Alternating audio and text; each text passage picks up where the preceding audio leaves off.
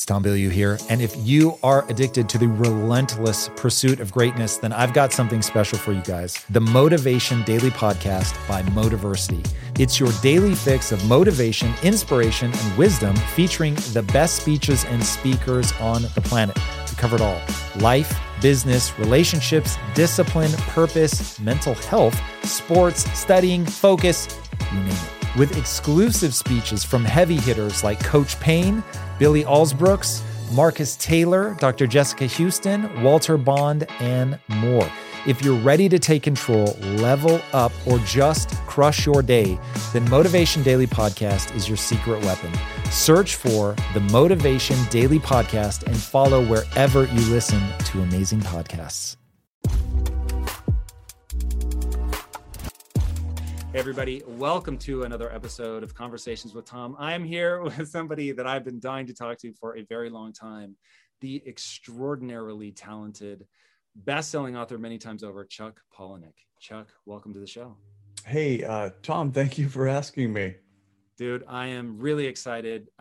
So glad that it lined up with your most recent book, The Invention of Sound, which was very much has your fingerprints all over it. There's something very unique about the way that you approach story and character that I am deeply affected by and entranced by.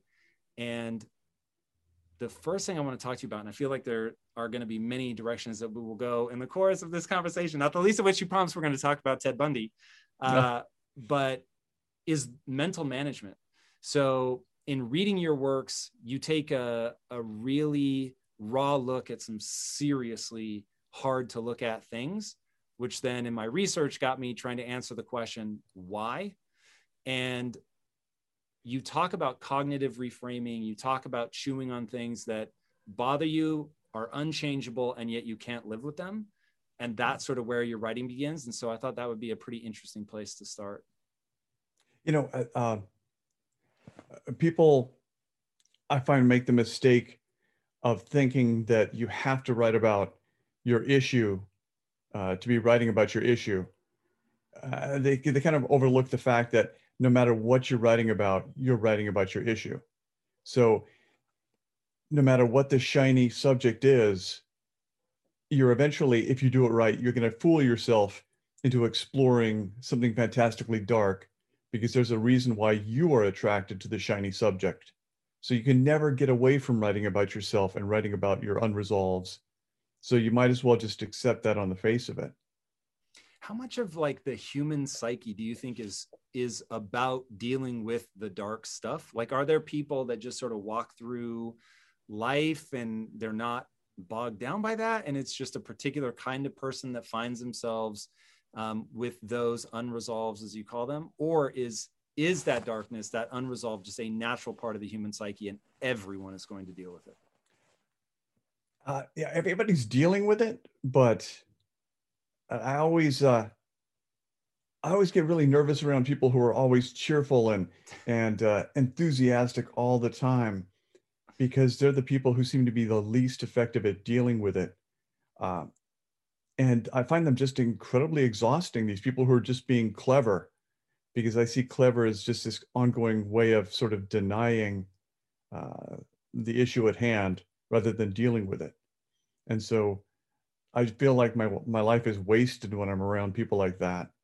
I would much rather be around the people who want to talk, or, you know, who want to risk looking bad.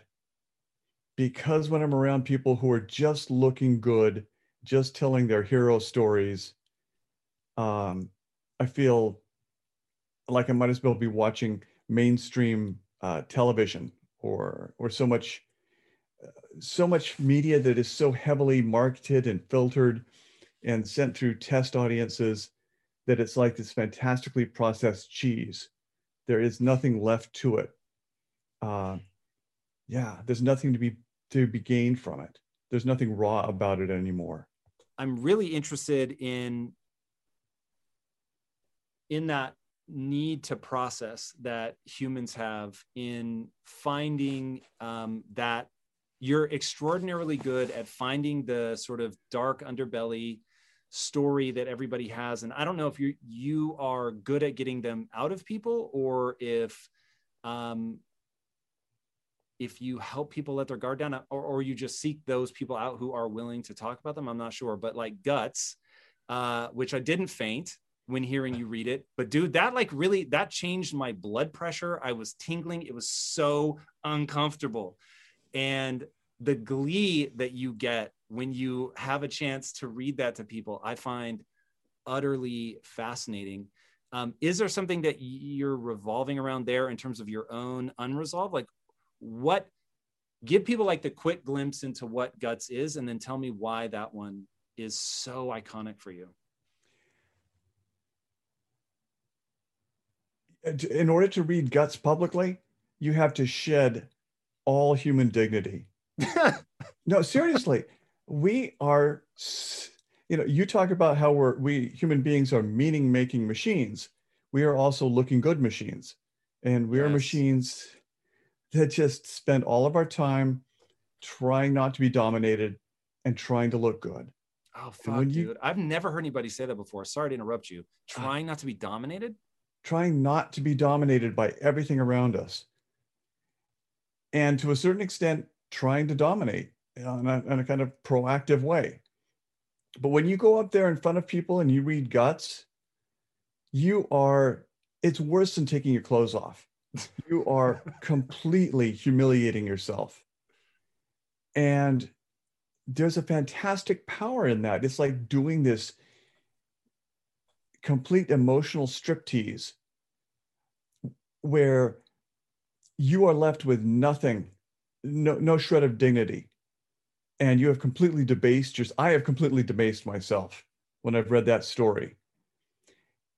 And what's remarkable is when you read it to young people's only access to power is in literally looking good, is in having a great deal of vitality and energy, and in physically being as attractive as they can be, because they don't have a lot of education, they don't have a lot of resources or connections yet. So their main access to power is looking good. So when you go up there, when I go up there, see, I keep switching to second person because I have to displace the whole experience.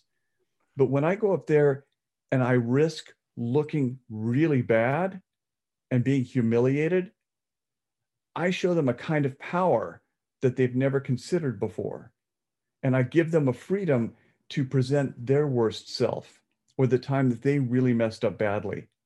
And so the magic of Guts is afterwards in that 14-hour signing line, when people come up and they tell me the thing that they did that was as bad as Guts, because they've never told anybody this, and they've never felt safe telling anybody this. And so the magic of Guts is that I give up any pretense of looking good. And so I give other people just that little window of doing the same. That is so intriguing to me. So I had, in researching you, the experience that people are having now listening to you that haven't heard Guts yet.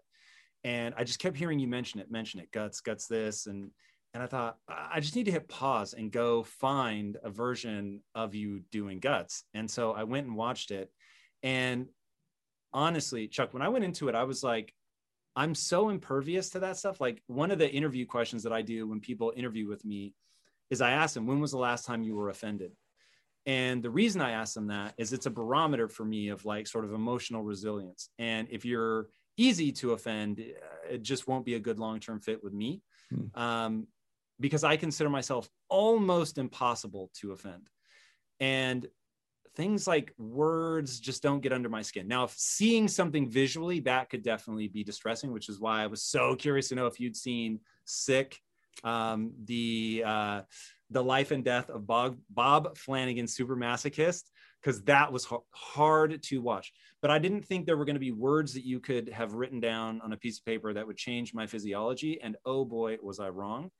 And feeling myself get that like sense of I want to look away. I mean, obviously there was nothing to see, but I wanted to look away from the ideas that you were presenting to me. And I just thought, whoa, like, how do you go there? What would drive you to write that, to want to spend that much time with it? And in researching you, you threw out a line one time, and I couldn't tell, like, if you were just joking or if that's like really the thing that makes Guts so interesting to you. And you were like, oh, I don't have self-esteem at all. And I was like, that can't be true. Like, he has to be joking. But if Guts is you dealing with that to sort of lessen the emotional response of like, I'm just going to go up and be sort of emotionally bare naked in front of people. I'm going to do it over and over and over until wanting to look good or please people is no longer a thing. Is that why you keep coming back to it?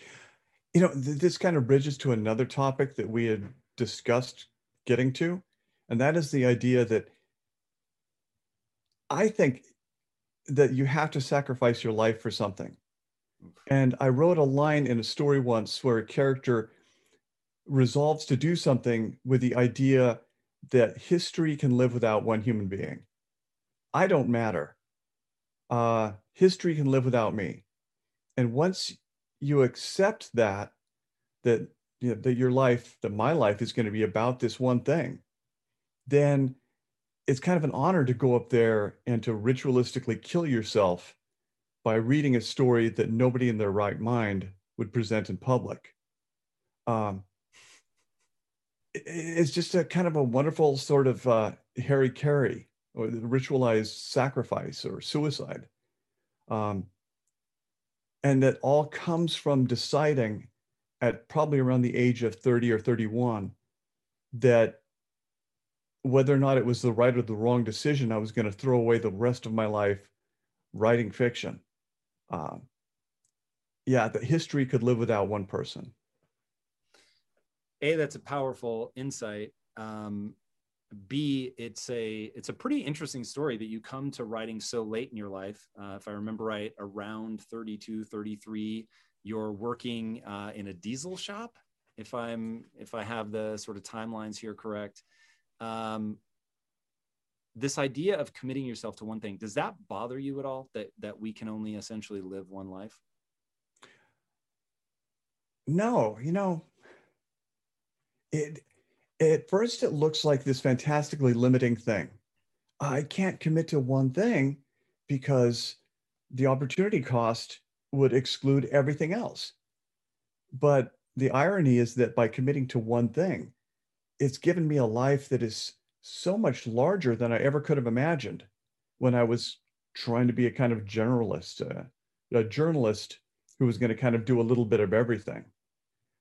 But by focusing on one thing, I've got a bigger life than I ever could have imagined for myself.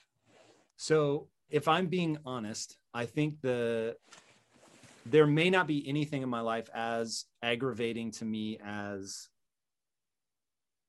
having to choose one life. And I really believe in the need for people to recognize that. I believe that it's super important that people embrace it. And I always give people from a life perspective of, look, here's the perfect analogy. You're standing in a room with 1,000 doors and your job is to close 999 of them. And that's where people get stuck. Is it isn't even that they go through one and don't like it. It's that the idea of the opportunity cost of closing the doors is so paralyzing. And I bring that idea up because I am the guy standing in the room having a hard time closing the doors. And there are precious few things in life that irritate me as much as that. And I'm not sure like what sort of open wound that is that I'm trying to process through. And I've been able to do it. And as a result, you know, I've got a lot of worldly success, but I'd be lying if I said that I'd gotten over the irritation of, like, I really, for a long time until this year, I was obsessed with living forever because it was the only way I could come to grips with that. Okay, if I have to do one thing at a time, at least in a sequence, I could do these sort of infinite things that I want to do. May I ask how old you are? You may. I just turned 45. Okay.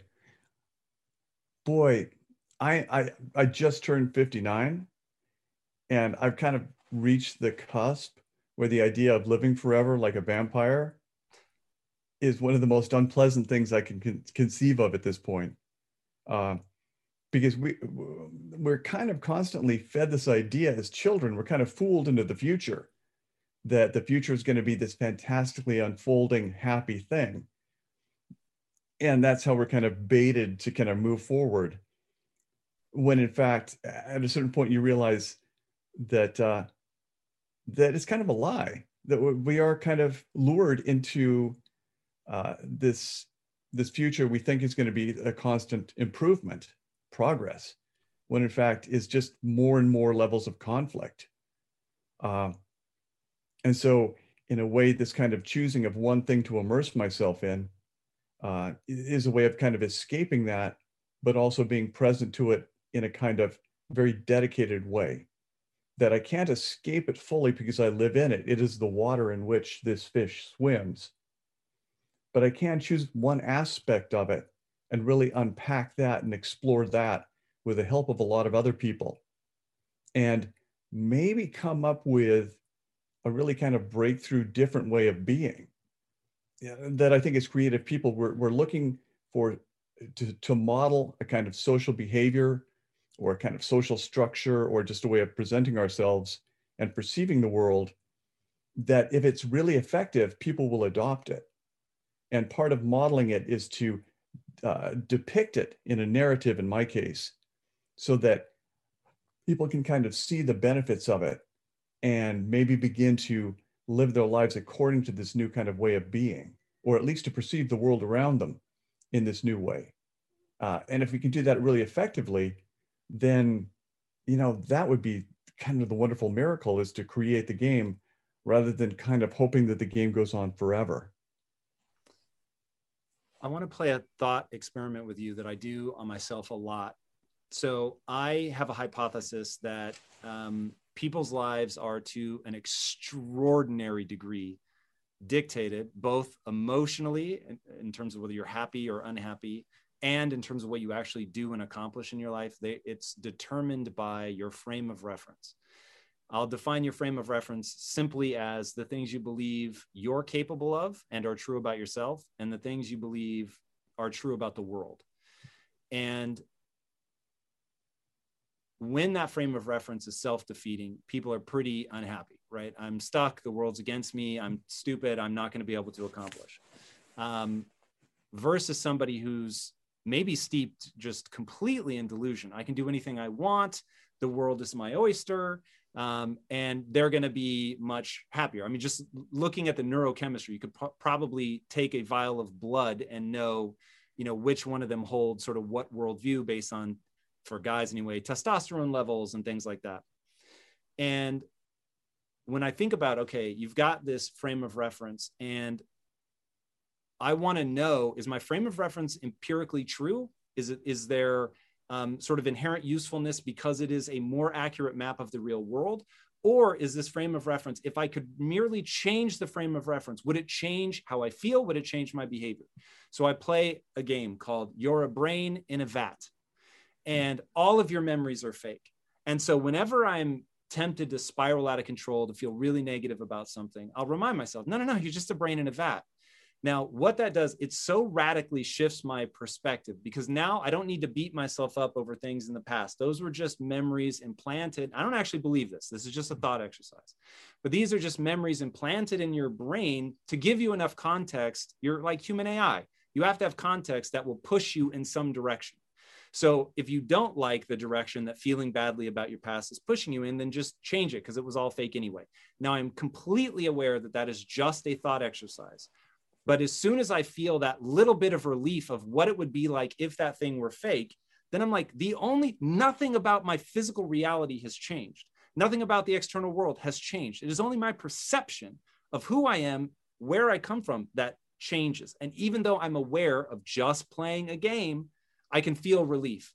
So I'm like, well, if I feel relief, then I need to cognitively reframe whatever it is I'm thinking about that now pushes me in a new direction.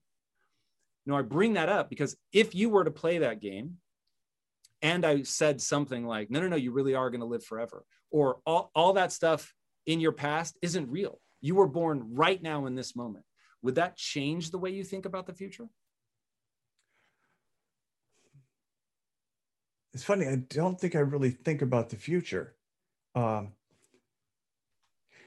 I've heard you say this before, a kind of different version of this, and it's something to the effect of, so what?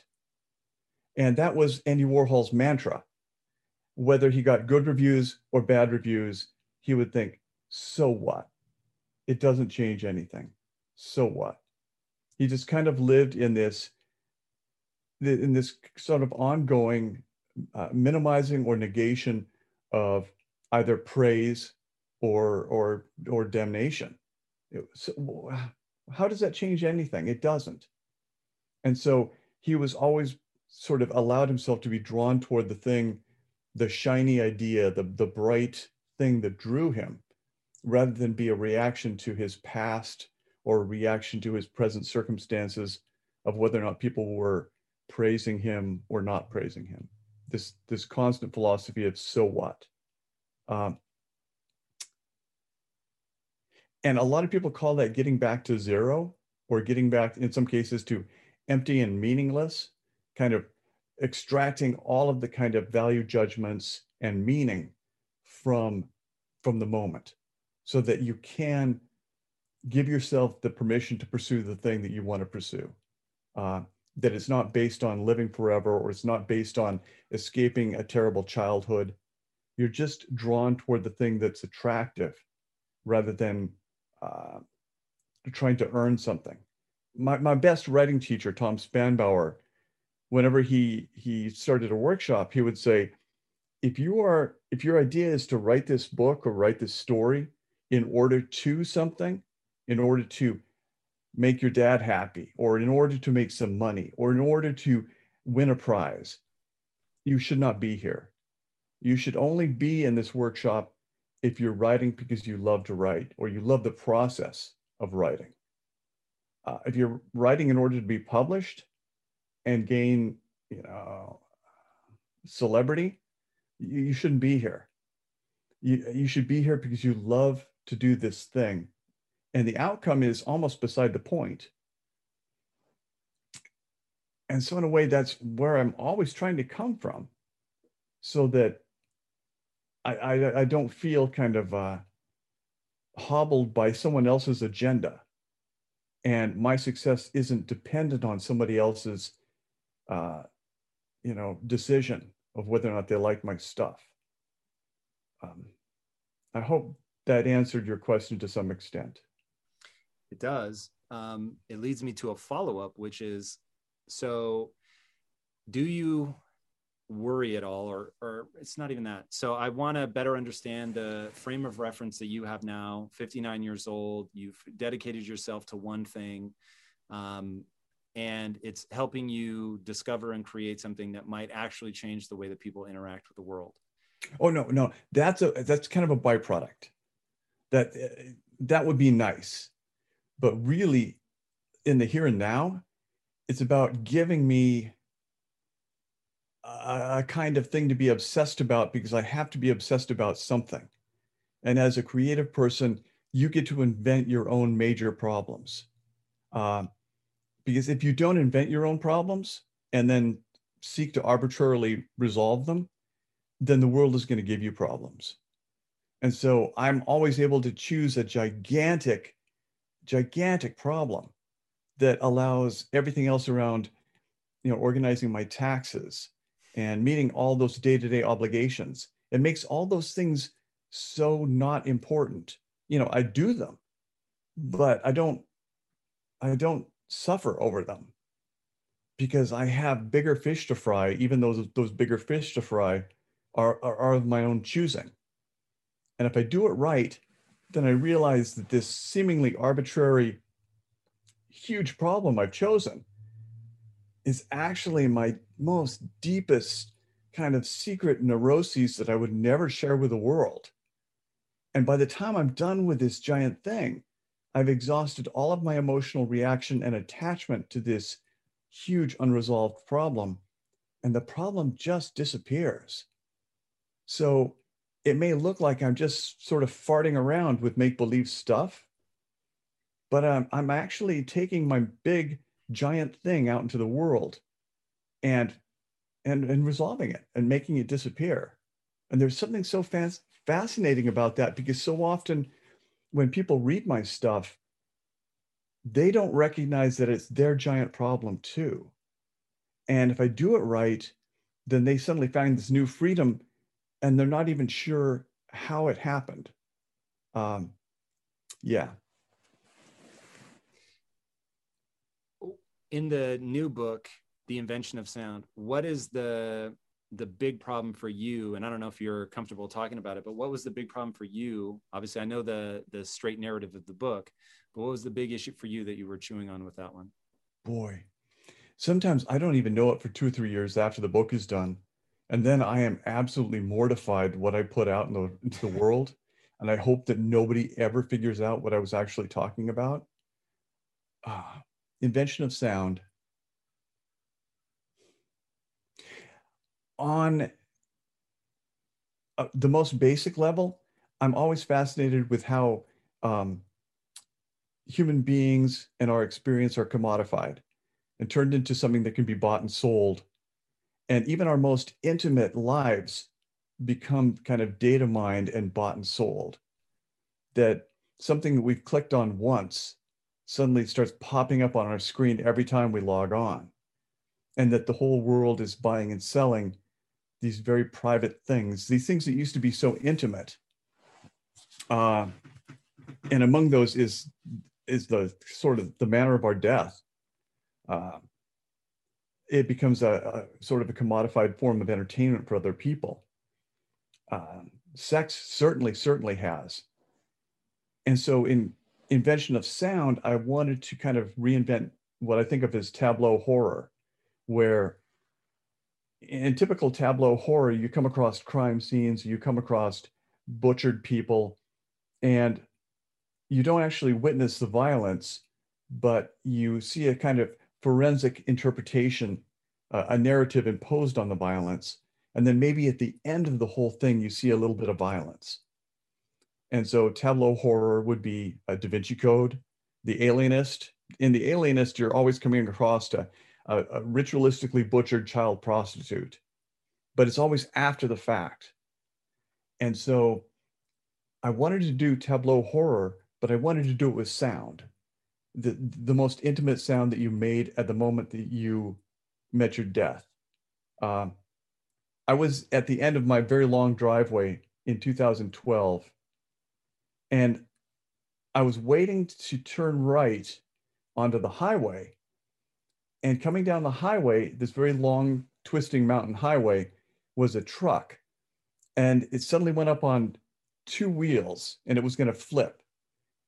And it was going to land right on top of me. Ooh.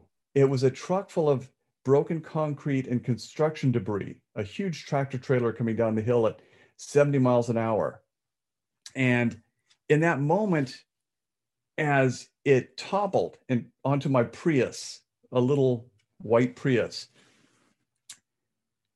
I thought, I'm really glad I've got a good will in place and all of my legal stuff is handled.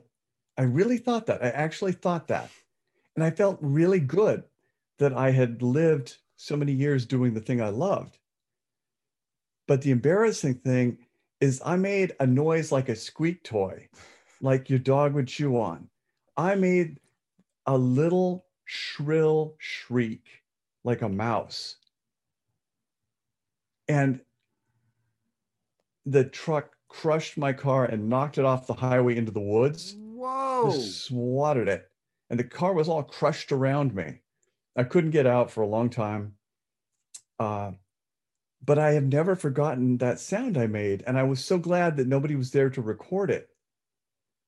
But I wanted to write about the last sounds that people make before they die. And in that commodified way, how those sounds would be bought and sold, and how they already were to some extent, because so much of the screams that you hear in movies are these kind of cliched recordings that have been around since the 1930s and 40s and are now used as a kind of sort of a trope, like an Easter egg to hide in movies. Oh, the Wilhelm scream, that there are these institutionalized screams that are kind of an industry joke. But I wanted these screams to be the actual screams of people. And it wasn't until after the fact that I realized that that was kind of something from the John Travolta film Blowout. Broken Arrow or Blowout? And the book, Blo- I thought you said Broken Arrow. what? No, because I'd never seen Blowout with John Travolta and Nancy Allen.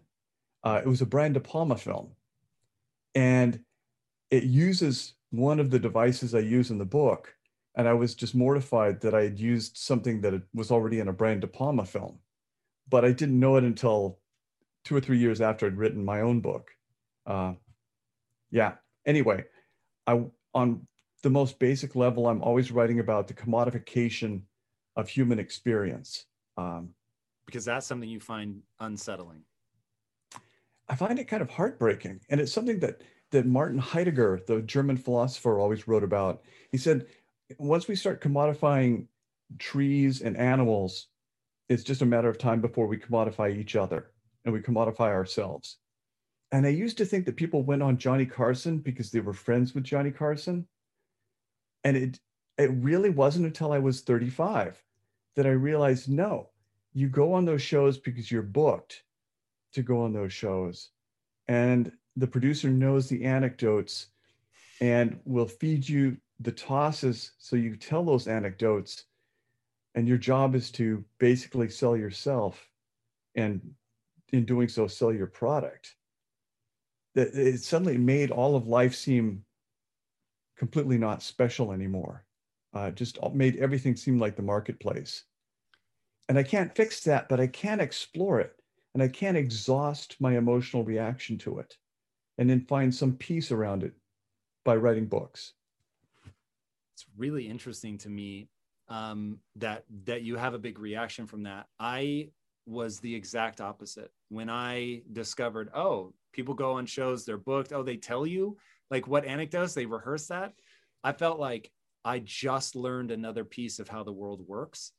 And my youth was marked by a deep misunderstanding of how the world actually works.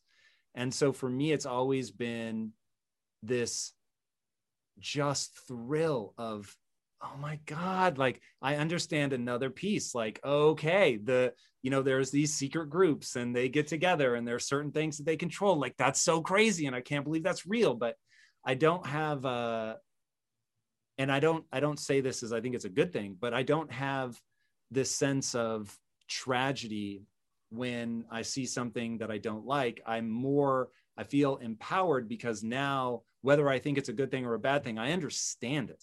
And once I understand something, I'm not going to fall prey to it, or at least I'm going to fall prey to it a lot less. And that has been like, my whole life has been about cobbling together. I always say skills have utility, meaning like if you get good at something, you can actually do something with it. And that's one of those statements. It's so self-evident that I can tell it never lands with people. And I just want to like stand up and scream, no. Like once you understand, you can get good at something and literally shape the world around you, make more money, help more people, like whatever your thing is. Like if you get good at the right thing, you can really move things around. And so because I've struggled with sort of oh, wow, I totally misread that, did not understand how that went. And then as I get it, I'm okay, now I can move around. Like the biggest sort of hilarious misunderstanding in my whole life was with women. I was terrible with women. And finally discovering what it meant to embody confidence, and then therefore was able to begin dating and actually have a functioning sex life. It was so eye-opening. And I don't know, that and many other things just got me hooked on like, okay, I just need to figure this game out. You know, and I understand figuring out the game, but there are some kind of, I feel it's this kind of precious attachment uh, to something magical in the world that, as a kid from the middle of nowhere, I really thought that the world was somehow much more magical everywhere else. That it was really smart people making the decisions instead of just really well-connected people.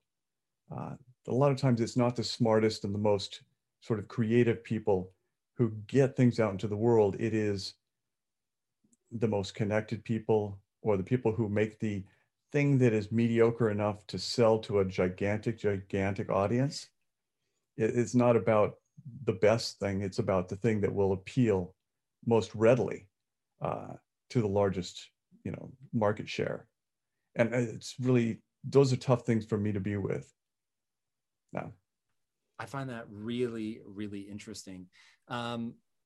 You guys know I have a very strict diet that I stick to, except for very special occasions. And I do that so that I can bring my best every day to what I'm doing. And a big part of that strict diet is high quality animal protein, and my go-to source of trustworthy meats and seafoods with no added hormones or antibiotics ever is ButcherBox. ButcherBox is a premium meat subscription service that delivers 100% grass-fed beef, free-range organic chicken, pork raised crate-free, and wild-caught seafood, all directly to your door.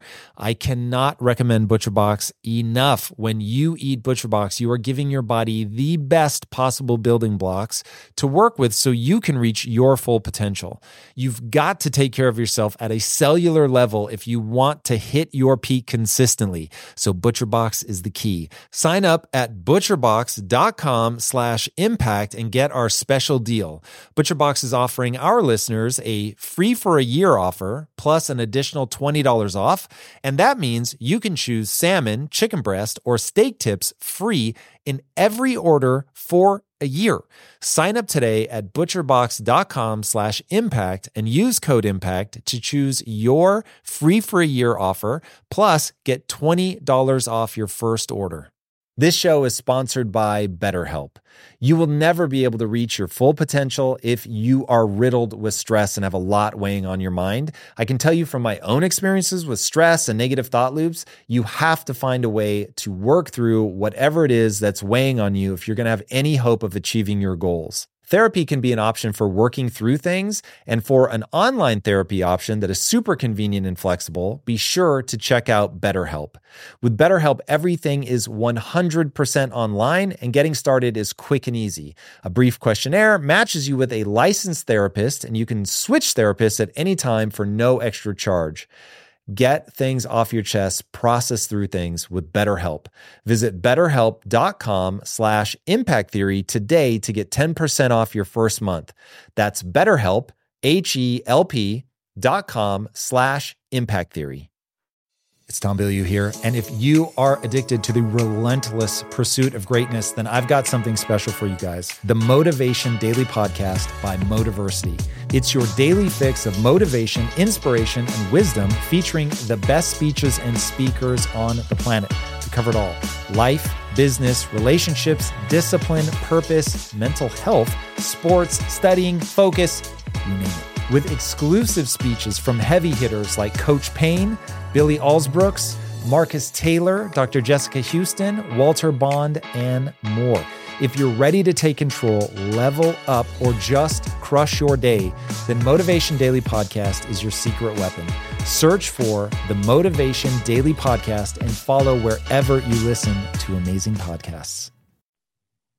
So let's go. Your childhood is very interesting to me, and I'm not bringing up anything that you haven't talked openly about, but for sure, by all means, if there's something you're not interested in talking about, just let me know. But hearing the stories about your dad working on the railroad and you guys going out in the middle of the night when there would be a train wreck and there would be, loose goods, and you guys would go collect those. And he got married on top of a train, if I remember right, at one point. Yeah. So talk to me about the way you grew up, culminating, because the most profound story I had about your youth, and I can't help but wonder how much it colors this desire for there to be sort of a magical world somewhere else, is that your parents used to fight really bad, and you and your siblings would diffuse that tension, which I found incredibly interesting. We called it playing Henry Kissinger. We were really small kids. We were like 6, 7 years old.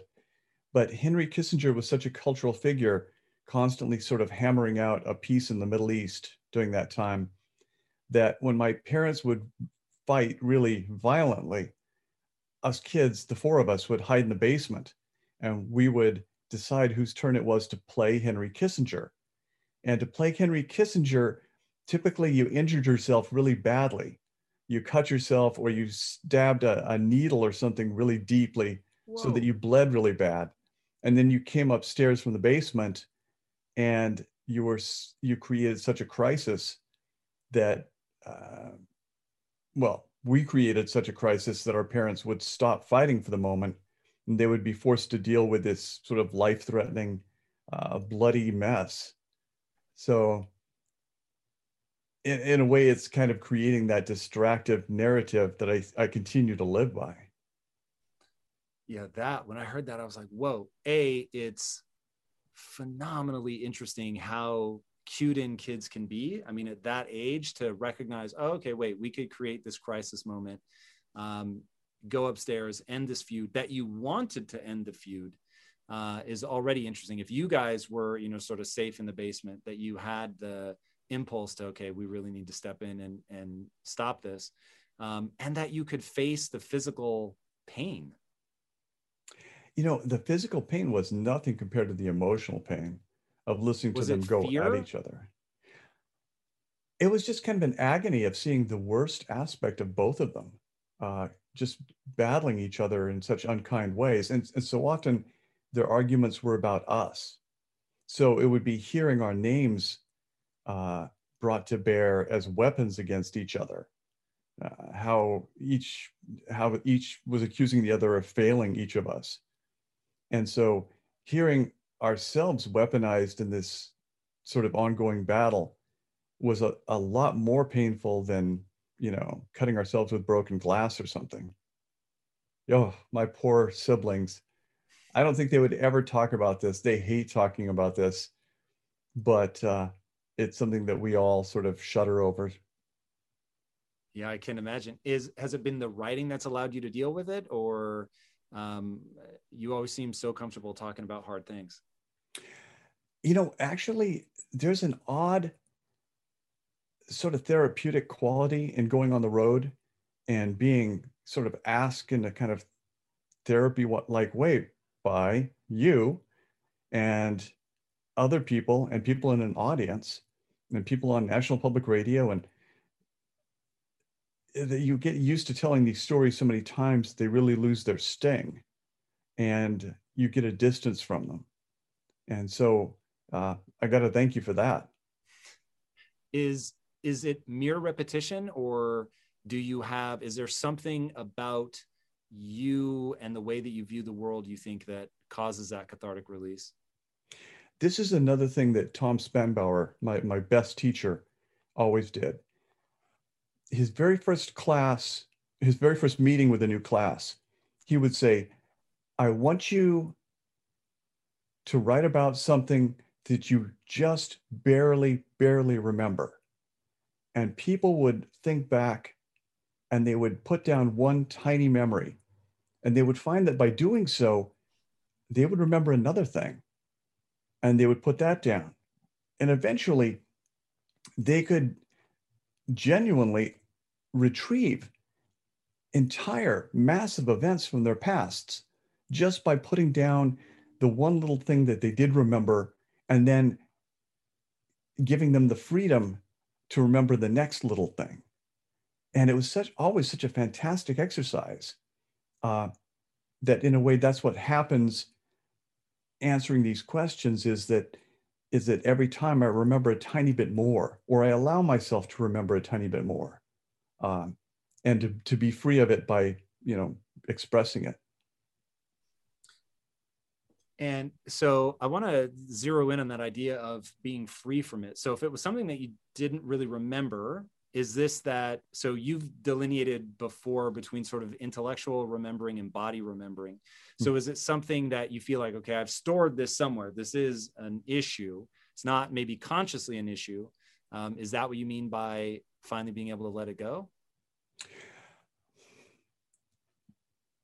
No longer being reactive to it. That's what I think about letting it go. One fantastic example that occurred recently is, up to about a year ago, I was leading a workshop of writers. And we were all talking. It was a group of about 20 people with ages ranging between 18 and maybe 65.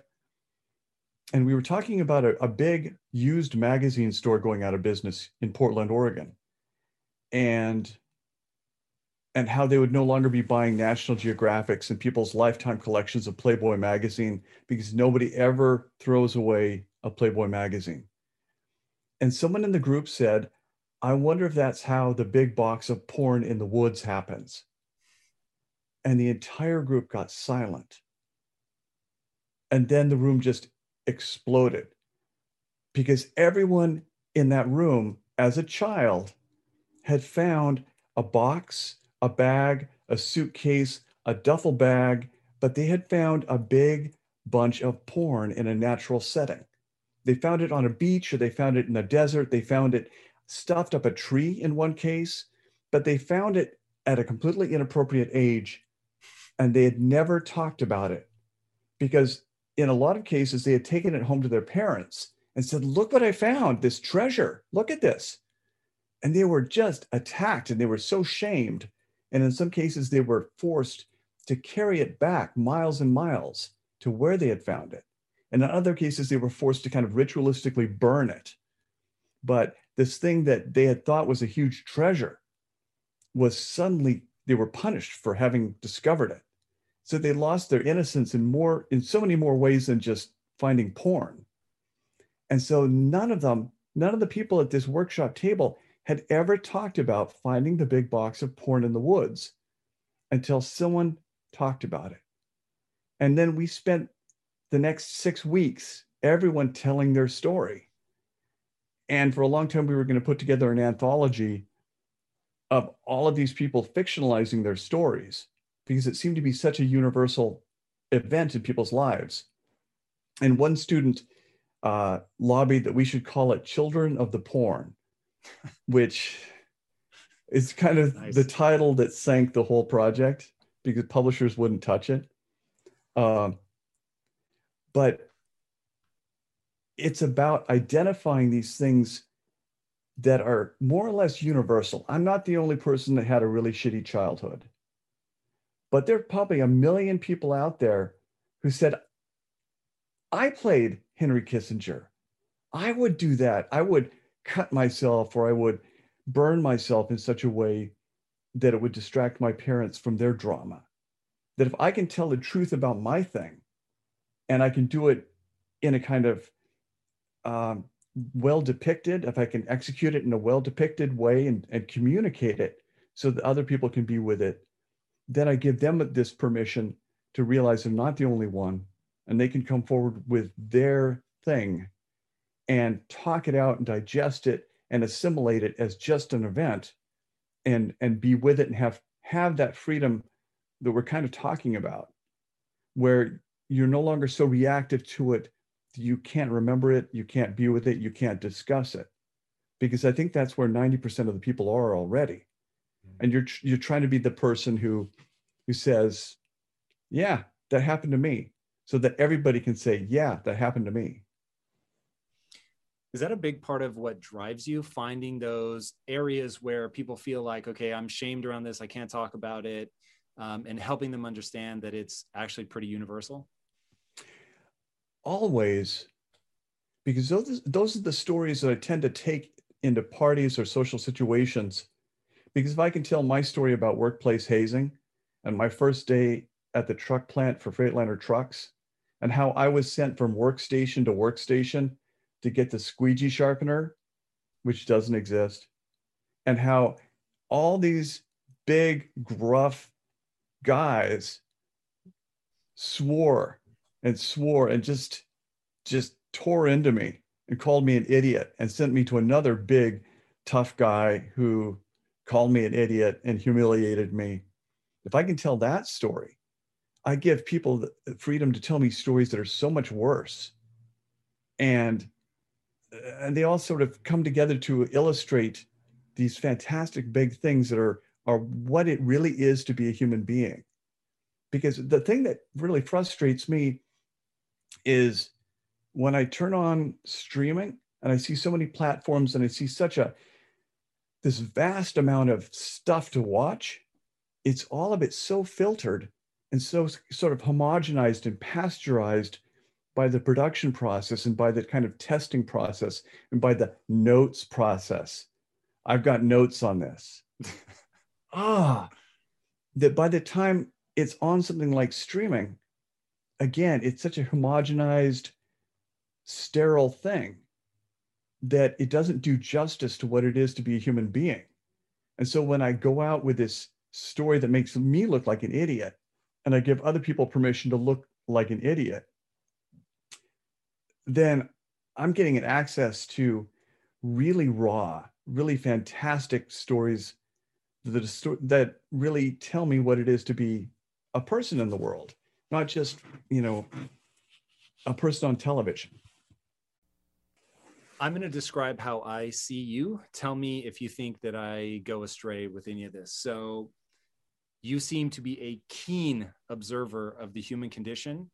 You have found a niche in sort of difficult, embarrassing, hard parts of the human condition that your eyes sparkle, you smile a little bit when it comes onto that topic. And I can just imagine you going around parties, leading with these like crazy guts like stories to see which ones trigger other people to join in. And it seems to be designed to help people process something, to help. Go ahead. It's designed to help me process. If I ever said it was about fixing other people, that would be a huge lie. It's about. But isn't there an element that it has to be related to other people? In a way, it's validated by other people. But I have yet to throw out any aspect of my existence that isn't automatically echoed by endless numbers of people. One reason why David Fincher, the director, wanted to do Fight Club was because as a projectionist, as a teenage projectionist in Ashland, Oregon, he worked with another projectionist and they spliced single frames of pornography into family movies. And he had never seen that sort of acknowledged in the culture. I didn't do it myself, but I knew people, other projectionists who did do that when I was a teenager. And so my life is not so special that every tiny bit of it won't resonate with a million other people. Yeah. That to me, I think it is the very thing that fascinates me though about you in the writing is, and maybe it's better just to explain what I like about it instead of trying to sort of read your mind. What I like about it is I feel like the human condition is one of trying to get mental management. People are spinning out of control. They have confusion, self-loathing, ambition, love, joy, hatred. Like it's this weird mixture of things. In fact, this might be a good time to talk about your idea of self-soothing, how everybody has this thing that they sort of put themselves to bed with. And finding these universals like is a big part of what allows people to get a grip on the things that haunt them, because 99.99% or whatever, they're never going to write to get catharsis. They are going to hear that person went through it too. It's no longer a secret, like the woman and the heating pad story where she was finally able to say her most embarrassing story to you. And the recontextualization, that's like what I'm obsessed with. The recontextualization for her in that moment is quite possibly life-changing, right? She goes from dark secret, it's ever present with her. She doesn't know how to shake it. She hears a totally unrelated story, but it somehow fits a genre of thing in her mind, which is like, oh my God, I have one of these genres of things in my mind. And I never thought that they could be funny. I never thought that I could see the humor in this. And like, I have the chills now retelling a very lame version of your amazing story. It's like that, the way that as human creatures, we are so social in nature that we long to, if we have to go through something bad, to know other people have gone through that same thing. There is so much release in knowing that, oh my God, thank God, like I'm not alone. I'm part of this thing. I'm connected. And when I read you, I'm just like there, and I would have a very hard time defining the thing, the rail that you grab onto, but like from page 1 of The Invention of Sound, I'm like, you wouldn't even have to tell me it was your book. I'd be like, this is either Chuck or somebody trying to write like Chuck. It is so clearly you, like you you have found this thing that maybe we all wish wasn't true about ourselves, and yet we have to deal with it, because until we do, there is some unrealized is probably the right word. It's the now I am going off into the deep end. Feel free to say that I'm out of my fucking mind. But like, it feels like you have this unique ability to help people integrate the shadow into their life. That's what I think about you. I would agree. And also maybe even sometimes to celebrate the shadow. Yes. And the way I was taught, again, by Tom Spanbauer, I always going to go back and acknowledge Tom. And Tom was an actor in New York as well. So his method was that you have to read your work out loud in workshop, because when you read it out loud, you find out instantly that it does or does not work.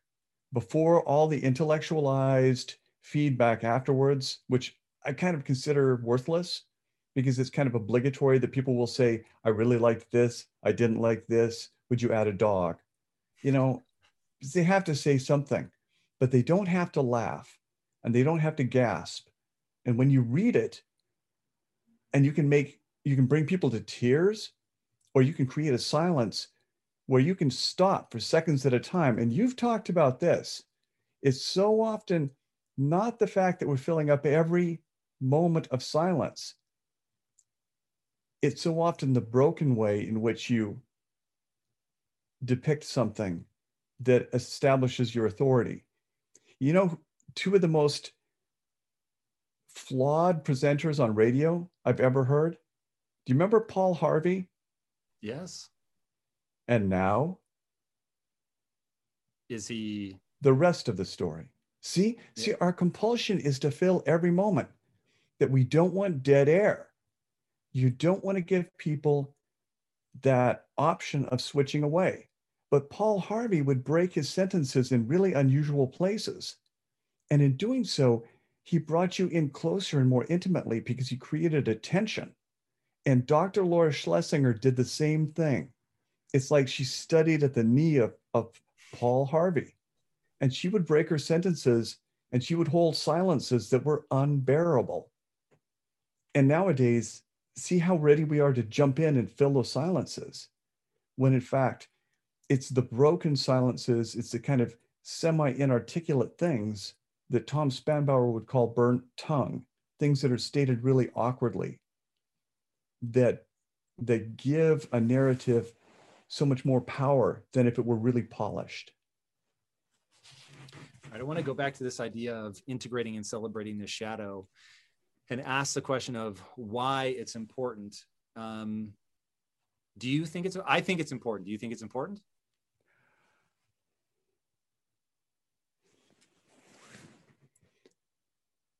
It's only important if you want to not reach the end of your life and go, why the hell didn't I do those things? Because there are truths that you can only tell at certain points in your life. I could only write Fight Club when I was 31 years old. It's not a book I could write right now. Why is that? Because I'm not that angry, disillusioned good boy who was taught that if I did everything, if I went to school and I got good grades, and I went to college and I got good grades, and I got out and I just tried to work my way up the property ladder, if I did all the formulaic things, then I'd be happy and successful. And you realize around the age of 31 that you've got to start breaking the rules rather than following them. And I had the energy and I had the kind of crazed friends that I needed to write that book around. And so every book is only something you can do at a certain point in your life. And if you pass that point without having done that thing, you always look back and think, why was I so gutless? You know, there was that one line in Fight Club where Marla has sex with Tyler. And I thought, what is the most romantic thing she could say in this moment? And that is, I want to have your baby. So Marla had to say the least romantic thing in that moment, which is, I want to have your abortion. And everybody fought me on that line. The editor fought me. 20th Century Fox fought me. Even Brad Pitt came to me and said, I hate that line. My mother's going to see me see me in a scene with that line, and she's going to be really offended. But I feel unless there is a kind of what I call the too far, unless you go too far, you will beat yourself up years later for not having gone too far.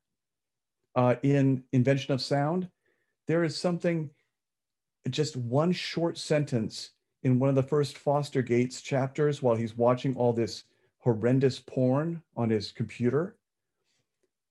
And everyone fought me on that one line. But that was my too far. And I had to fight back to keep that line. And people say they close the book at that point, especially people with kids. They close the book, they have to put the book away, but they eventually take the book out and they get past that moment. And so unless you go to the too far, you're kind of wasting your life, in my opinion. Yeah. I agree sort of with the intensity of the need for it. It feels maybe slightly different from my perspective in that I think it is very hard for humans to understand why they do what they do. And one of my favorite quotes is, "The confused mind says no."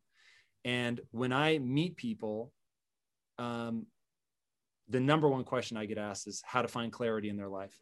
What am I supposed to do? What's my meaning? What's my purpose? How do I find a passion? Like that whole loop of like, I know I could be doing something, should be doing something, whatever, but I have no idea how. And for me, it's always this sense of self-awareness that they're going to have to develop first, even just to understand, well, what do you respond to? What do you like? Like, what is it that gives you more energy than it takes? And it won't seem like an obvious thing. It's not like anybody, I don't think, encounters something, first time they encounter it and goes, yep, this is what I was meant to do with the rest of my life. That certainly is not my experience. But you find something that's like, oh, that was a little bit cooler than everything else around it. And maybe I'll spend a little bit more time with that. And so you invest in that. But people that wall off parts of their own psyche, they end up not being able to, and look, I'm no Jungian student, but the idea of having to integrate the shadow to fully find your own power, to not be hiding from yourself. In fact, one of the great insights of my adult life came from Jordan Peterson, where he said, all right, everybody in World War II imagines that they're hiding Anne Frank in their attic, but the stats say that you're one of the Nazi guards. And when you start revisiting history with you as the problematic perpetrator instead of like the do-gooder, then you'll at least acknowledge that you have the capability.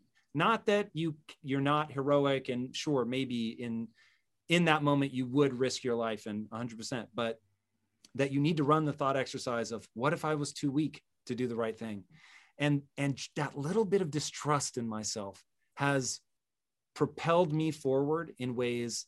It makes me make sure that I know why I'm making a decision. It makes me ask why I feel a certain way, but it's an ugly thing to consider. Like, I don't want to think I could ever do anything horrible. And yet accepting that, dude, humans are flawed, man, like scary flawed. And I am a human. And in no way do I think that I have transcended the trappings of being a human. And so reading your books and getting through the hard stuff, it's like recognizing the full spectrum of the human animal. And that feels necessary.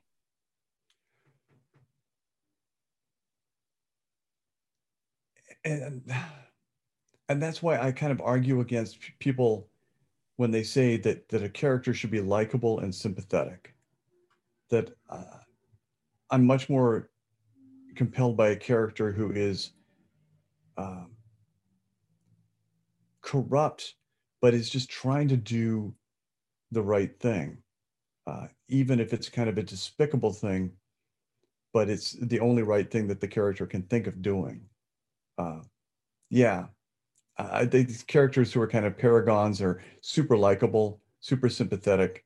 I really hate those characters.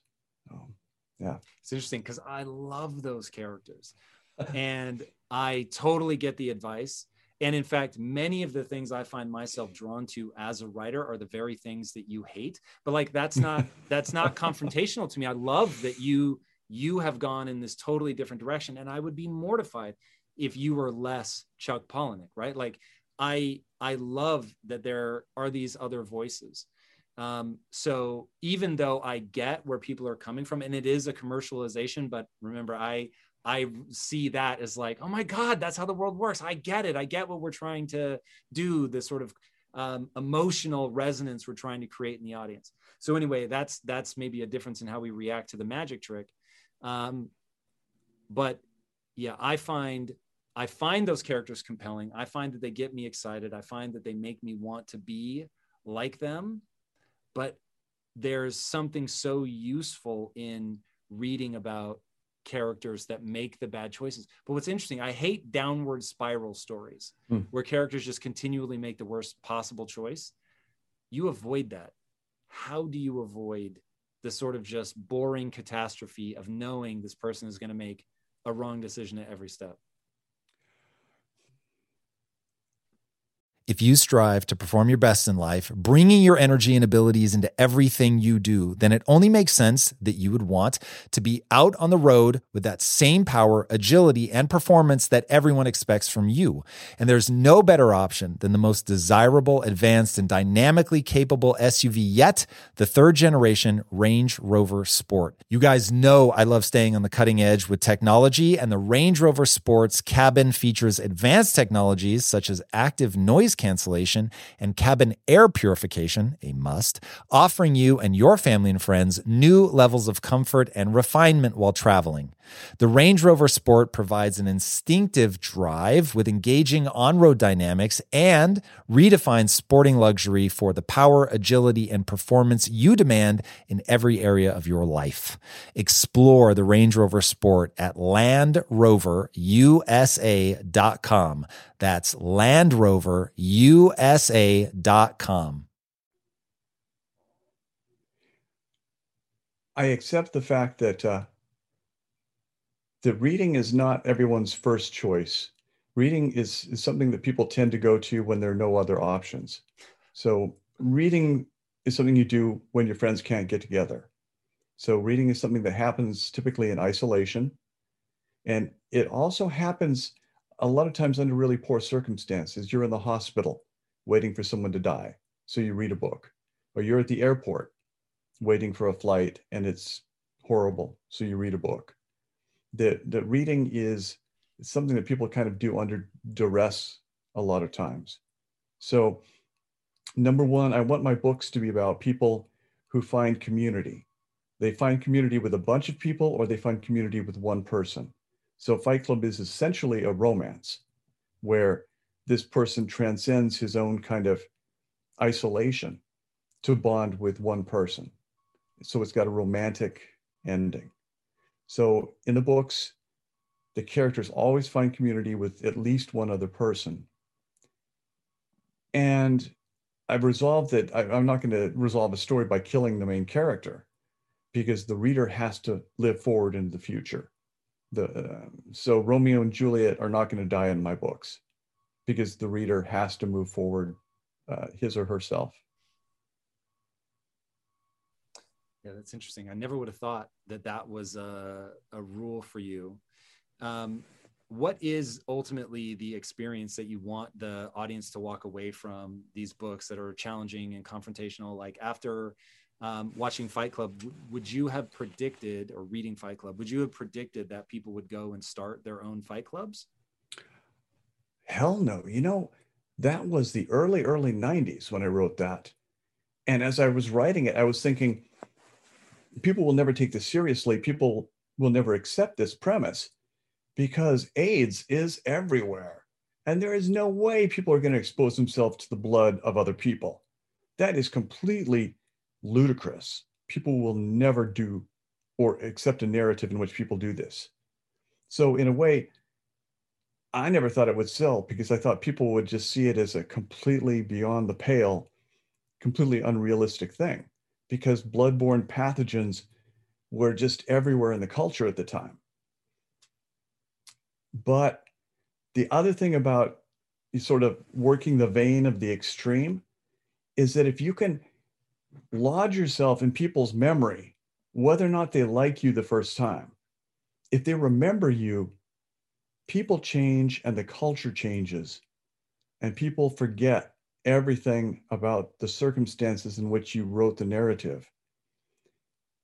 And they will eventually come to accept a narrative, either because the culture has changed or they themselves have changed. So the idea isn't to be liked right off the bat. The idea is to be remembered, because that way you stick around long enough for people to, you know, sort of eventually accept you or accept the story.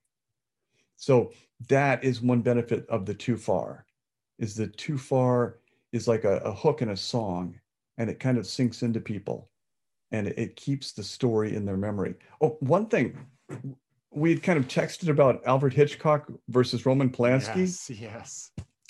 Okay, what do we remember most about Alfred Hitchcock's, his whole oeuvre?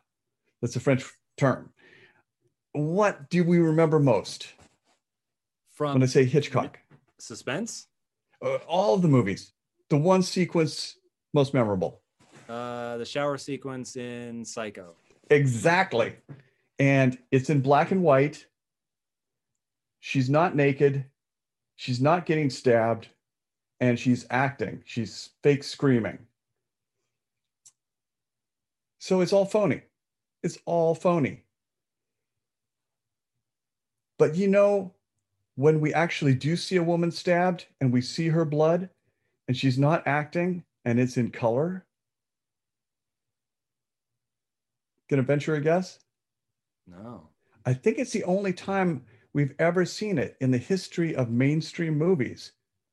When Mia Farrow has a blood draw in Rosemary's Baby, when she's first finds out she's pregnant, the nurse has a huge hypodermic needle, sticks it into the inside of her elbow, starts to extract her blood on screen, and Mia Farrow has to deliver her lines with this fantastically tense, pained expression, because she knows if she messes up this take, it's another blood draw. And they're going to keep sucking her blood out, bright red blood, right there on screen. And it's going to keep coming out of her until Roman Polanski gets a take, something he can use. It is one of the most tense scenes I've ever seen in cinema. And it does everything that Hitchcock pretended to do in Psycho. That is Mia Farrow's blood. And that is a real nurse. And Mia Farrow is a real person saying a made-up line in that moment about seeing the Fantastics on Broadway. And it's little true cringeworthy things like that that make the whole devil-worshipping phoniness that sell it. And so it's these little visceral moments of truth that we may or may not recognize at the time, but they have this fantastic way of getting under the radar and keeping the narrative in the culture for forever. It's interesting you talk about punctuating sort of this unbelievable thing with something that's real. I had that same, I don't remember, I've seen Rosemary's Baby, but I don't remember it the way that I remember The Exorcist. But when she goes to have like the spinal fluid removed, yeah. Oh God, that scene freaks me out to this day. Like the sounds of the machine, and like when they pull the thing out and the thin, strand of blood comes squirting out. It just felt so real. And it was so bizarre to juxtapose sort of the cold, hard, sterile science with, everything leading up to that, which was iconography, Ouija boards, demons, you know what I mean? It was like really sort of old world creepy. And now all of a sudden, like, what would have been for the time, like very futuristic, very sterile, very white, high tech. Oh man, especially because they're doing it in the neck. That always freaked me out. I think that's real, isn't it? I don't think they faked those scenes, because now that you mention it, I remember that, but I typically don't remember it because I usually leave the room or I fast forward to that horrible moment. Seeing a child tormented in that way, I think that blood spurt is a real blood spurt. I wouldn't be surprised, but oh God, maybe the shot is such that they're not really using her. I can't remember, but I can't fathom. She was so young when they filmed that.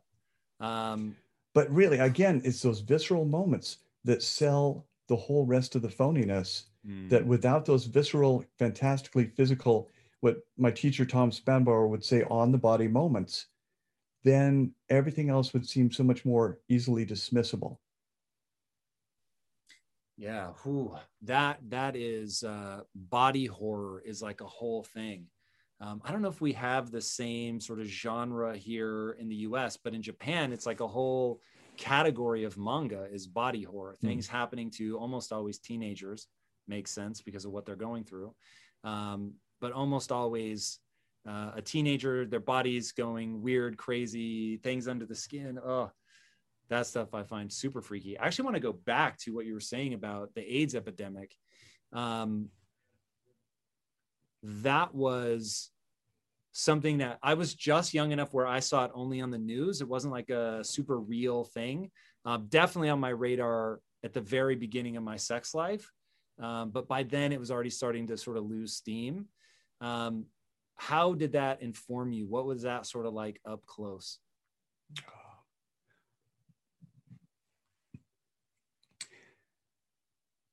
When I was in my early 20s, I was suddenly aware of death. I'm not sure why. I don't think anybody in my life had died up to that point. But I became obsessed with the idea that someday I was going to have to die. And I was terrified that somehow I was going to do it wrong. I was not going to die correctly. And so I had to explore every aspect of what it was to die. So I think at the age of 23 or 24, I started volunteering in a hospice for indigent people who had been brought in from the street in order to die in a kind of home-like setting. And a lot of them, if not most of them, were dying of AIDS. And I didn't have any kind of skills. So my job was to talk to them and to take them to do fun things for the last time. So it was about getting them into my Mercury Bobcat, which was kind of a fancy version of the Ford Pinto that I had had since high school. And it was about taking them to the ocean for the last time. It was about picking up their parent at the airport and bringing their parent to be with them for the last time. And so I basically, the only people I knew were dying people. And I got to see, and I got to get really complete with what it was to die. This is the process. I won't mess it up. I'll be able to do this when the time comes. But when I took them to their support groups, I would find the support group always thought that I was dying of what they were dying of. And I'd start to tell myself the narrative that became the support group narrative in Fight Club, that someone was doing this to feel a greater sense of aliveness. And to tell the truth, when I went back to Freightliner, to the plant, my terrible job that I was working with my degree in journalism, because you couldn't get work in journalism. So I was working on the assembly line at Freightliner. I felt great. Just the fact that I was not dying made me feel so good. And there was such a rush that all of that sort of initial inquiry into death really brought me present to life and ultimately gave me the kind of emotional through line of Fight Club. And I can't remember what your entry into that was, your question. Forgive me. No, yeah. No problem at all. You're talking about body horror? Yeah, talking about body horror, but then I think that we moved on from there. I forget too as well. I was so engrossed in what you were saying, but the AIDS epidemic up close, That's I think right. was the thing that really got us there. Yeah. And the stories that people would tell me, and also there was at least one case where the dying patient would give me keys and say, you've got to go to my apartment, you've got to go to my rooming house, you've got to throw away these things that I don't want my parents to find. So I would more or less kind of break into where they lived, and I would have to take out the really tawdry, filthy, whether it was pornography or whether it was sex toys. It was my job to bag it up and to get rid of it. And in a way, it broke my heart because it was the most intimate aspect of themselves that was in these spaces. And so often I was burgling this kind of profane, sacred sense of who they were, and that they would never come back to these things. I wrote a book called Snuff, which is about a woman who was attempting to shoot the world's largest gangbang movie, in which she plans to commit suicide so that it will be the last gangbang movie ever made, and that she holds the record. And in it, there is a tiny little flashback scene, which is from the first book I ever wrote that never got published, in which a guy gets a blow-up doll, and as he's having sex with it, he realizes it's losing air and it's actually dying beneath him.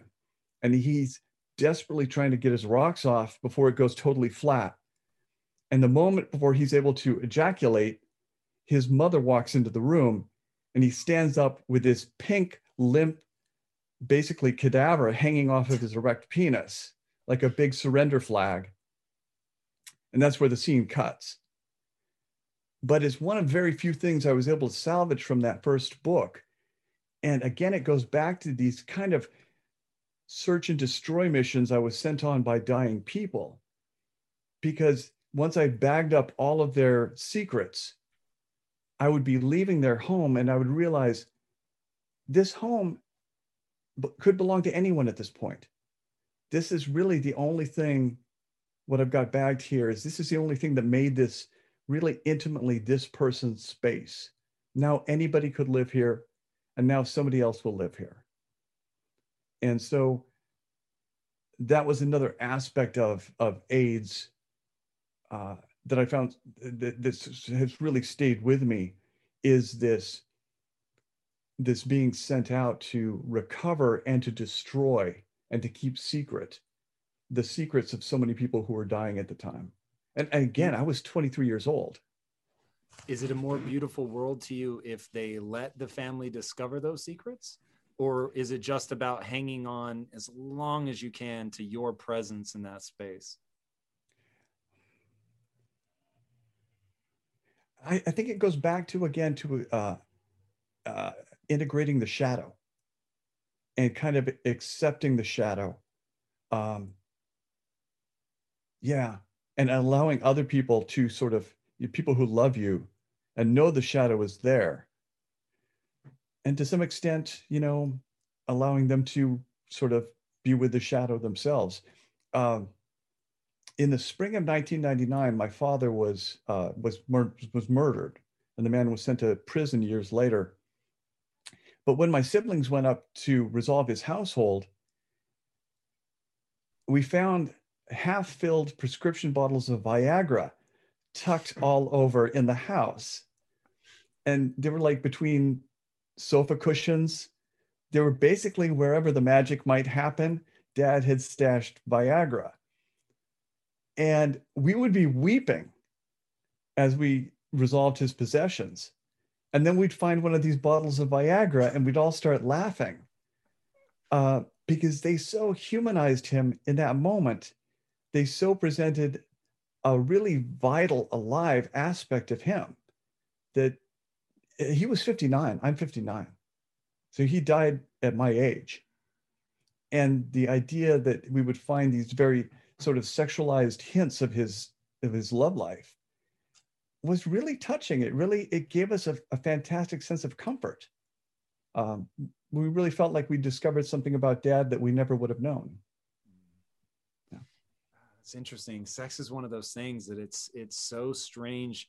It is so out of space and time. This is an idea I've never talked about out loud. I don't even know if I've discussed this aspect of it with my wife. See, this is my job. Dude, I know. And one of the questions I want to ask you is why people open up to you. Obviously, I have my theory because of how you make me feel, but very curious to know what your take is. But there's an aspect to sex that is so out of time and place where when you're with somebody, all the noises, sounds, the way that you act, all of it is perfectly contextualized and makes sense. But when you see it from the outside, out of context, it is so weird. And that's go ahead. Or when it's over, so often after people have sex, they start laughing because suddenly they're present to this fantastic absurdity of this thing that they just were a moment before that no longer is who they are. That fantastic transition is always so funny. And I don't know whether it's funny, but we just kind of laugh out of relief. Mm. Oh, Yeah. but please. No, I mean, that's it. So, you know, I get the person who is asking you to go into their home to get rid of things, because if you're dying, there might not be time to recontextualize yourself in the eyes of whoever finds that. So while some people may find it and think it's endearing, if the context with which they've approached that person is radically different, I could see them thinking, you know, that's jarring and I don't have sort of time to deal with it. I don't know. It's interesting. I get the impulse to hide it. I'm maybe more fascinated by the sort of aching beauty that you see in it. Why do people tell you like the story they never tell anybody else? Why you? What is it about you? It really goes back to recognizing that our primary drive is to look good and to be right and to avoid being dominated, and if possible, to dominate the situation, to kind of impose our reality on reality. And if I can step back, because once you recognize that, you realize you have a choice. You don't have to do it anymore. That you can risk really looking like the idiot. You can really be the goat. You don't have to be the hero all the time. And when you risk looking like the goat, you give everybody else the permission to risk looking like the goat. Yeah. I know a story from your life that I think ties into this, but I'm so curious. So you will go to parties and intentionally make a mistake that makes you look stupid. And you know, you do it because you love letting them feel smart. And you know how that moment will sort of create neurochemistry in them. Why are you doing that though? Like, you don't correct them later and say, no, I really knew that. You really let them think you're dumb and that they're smart. Well, it's funny. It gives them such a rush. It's like giving them a present. They're so happy because they're so right. People want to be right. And so if you can allow them to figure out the mystery and be smarter, like in Guts, when I say it's a snake, it's a sea serpent that's come out of our pool drain, the entire audience knows it's not a snake. And so at that moment, the audience is smarter than the narrator. What is the first thing that Scarlett O'Hara says in Gone with the Wind? War, war, war. It's ruining all the barbecues. There's never going to be a war, something like that. There's never going to be a war. And so in that moment, regardless of how beautiful and rich and charming she is and young she is, we are smarter than her. And we suddenly embrace her like she's our child because we see that she's dumb and she doesn't know what's about to hit her. And so you give people a gift when you allow them to be right. And among my lefty Portland friends, my favorite thing is if somebody brings up writing or poetry, I'll sort of go off on Sylvia Plath about, you know, what a bigoted racist person she was. And it gets everybody it hooks them. And they're instantly, Sylvia Plath wasn't a bigoted racist person. What's your proof? And I say, well, she wrote The Bell Curve. And there's a moment of silence when people realize that I'm saying bell curve instead of bell jar. And suddenly they're all instantly right at the same moment. And they all get to attack me. And it's wonderful to watch. You know, it's kind of trolling people, but it's, you know, all of entertainment is kind of trolling people. It's bringing them to an epiphany or an emotional state in a very deliberate, calculated way. And so that's just one of the kind of most basic ways. It's like telling a joke people don't know you're telling. And it lets them be right. It lets them have the epiphany. It lets them dominate me.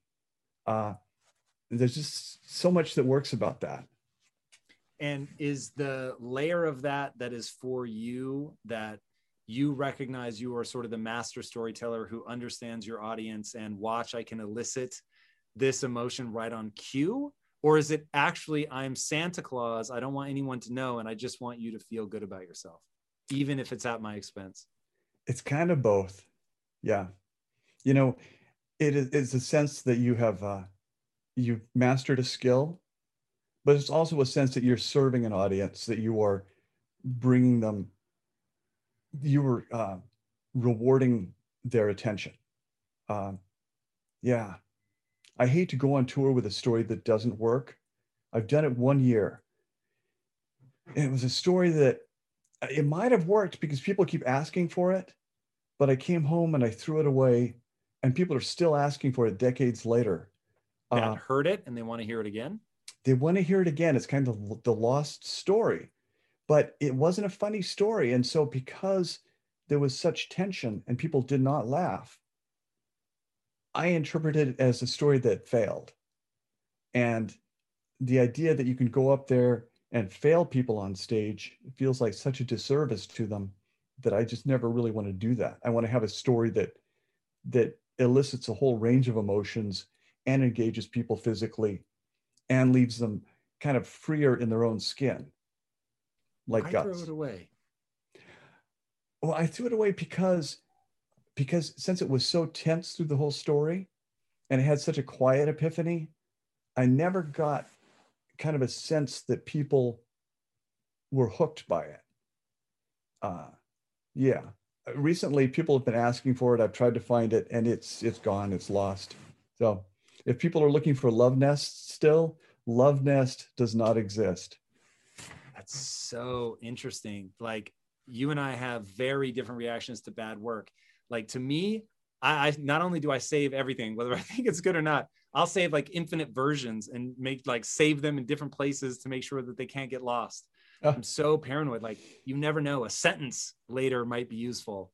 And or I may never look at it again, and maybe it's just like a hoarder personality problem. But that's so interesting to me that you would throw something away. I mean, especially because somebody like me who reveres your work, it's like even bad Chuck Palahniuk would be fascinating. So, in fact, can you see yourself as Chuck Palahniuk, or do you see yourself as just a guy? I see myself as a kind of disposable conduit.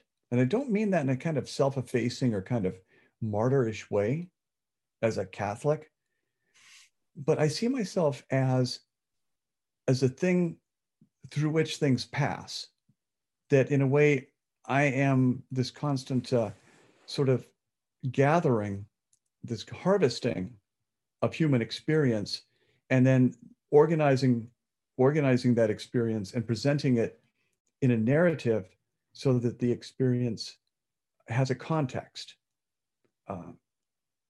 And so in a way, I'm still the journalist that I was kind of hoping to be, but I don't keep my notes. And part of my ritual is to burn everything like once a year. So if there's a university that thinks that there's a big bunch of papers somewhere, there's not. There's the stories that go out and get published, and then there's a stove full of ashes. I throw everything away. Nothing. What? Recycling. Why? Because, I think Kafka got a raw deal. Kafka wanted everything that wasn't published burned. And his best friend brought it all to the light of day. And I think in a way, if somebody can ask me to throw away their dildos, I want to throw away all of my rough drafts, all of my didn't work stories, all of my sort of failed experiments. I think it's my right to throw them away. No question. No question. It is your right. Man, that's interesting. Do you feel, is it just like, hey, part of the writing process is rewriting, you polish it, you get better. And I would never want somebody to mistake, an early draft for thinking that I thought that was good enough? Or is there like a sense of release and letting go of getting rid of it? What's the end game to burning it all? I think it's more the latter, that you have to sort of, for me, I have to get back to what we talked about, that getting back to zero, getting back to sort of empty and meaningless, so that you can start the next project without being too attached to the previous project. And God bless my dad, but my dad always said the only sex advice he gave my brother and I, he said, don't dump the one you're with until you're dating the next one, which is probably why he had Viagra all over his house. And so part of completing a previous book, story, whatever, is starting the next one, falling in love with the next idea, so that no matter how the previous idea is received, I'm no longer emotionally attached to it. I'm dating the next one. And so part of losing that attachment is destroying all the notes, destroying all the drafts, everything, so that there's no trace of, that thing in my life anymore. Wow. Do you have any anxiety when you go to do it? No, none whatsoever. That's so interesting. No. Wow. Super fascinating. I could literally just keep bugging you about that one until the end of the time, but we will move on. Why did your dad get killed? Oh, if I want to be really metaphysical about it, my dad got killed because it was fate. When my dad was a small child, his father, and there's a lot of theory, his father supposedly had a head injury, but also his father was always a little unstable. His father went nuts and killed his wife, my grandmother, and tried to kill my father and his one brother who were home at the time. They were both small children. Age? What's that? I was just going to ask what age. Oh, I think my father was, I want to say he was 4 years old. He wasn't in school yet. And he and his younger brother were both home. And the rest of their siblings, I think there were 11 siblings, were off at school. But he spent the day trying to find my father to kill him. And my father hid under a bed watching his father walk around with the barrel of the rifle, looking for him and calling for him until he eventually killed himself. Whoa. So my father's in the house? In the house, yeah. The house that we used to spend summers visiting. My mother never told us. And when she finally told us about the murder-suicide, we asked what room it had happened in. And she said, do you know that yellow bedroom off the kitchen? And that was the room that us kids always had to sleep in every summer. And she said, I always hated turning the lights off and leaving you kids in that room because it had no windows. It was just almost like a large closet in this very up in the mountains, sort of very, more or less, it was like a log cabin. It was a very small, very rough house. Anyway, my father was married many, many times, and he was kind of always trying to find the right woman until he answered a personals ad in 1999. And the headline of that ad was Kismet, which is the Arabic word for fate. And it was a woman looking for a man. And he started dating this woman. And she had been a lawyer in the prison system in the Midwest. And she had married a prisoner that she had helped get parole.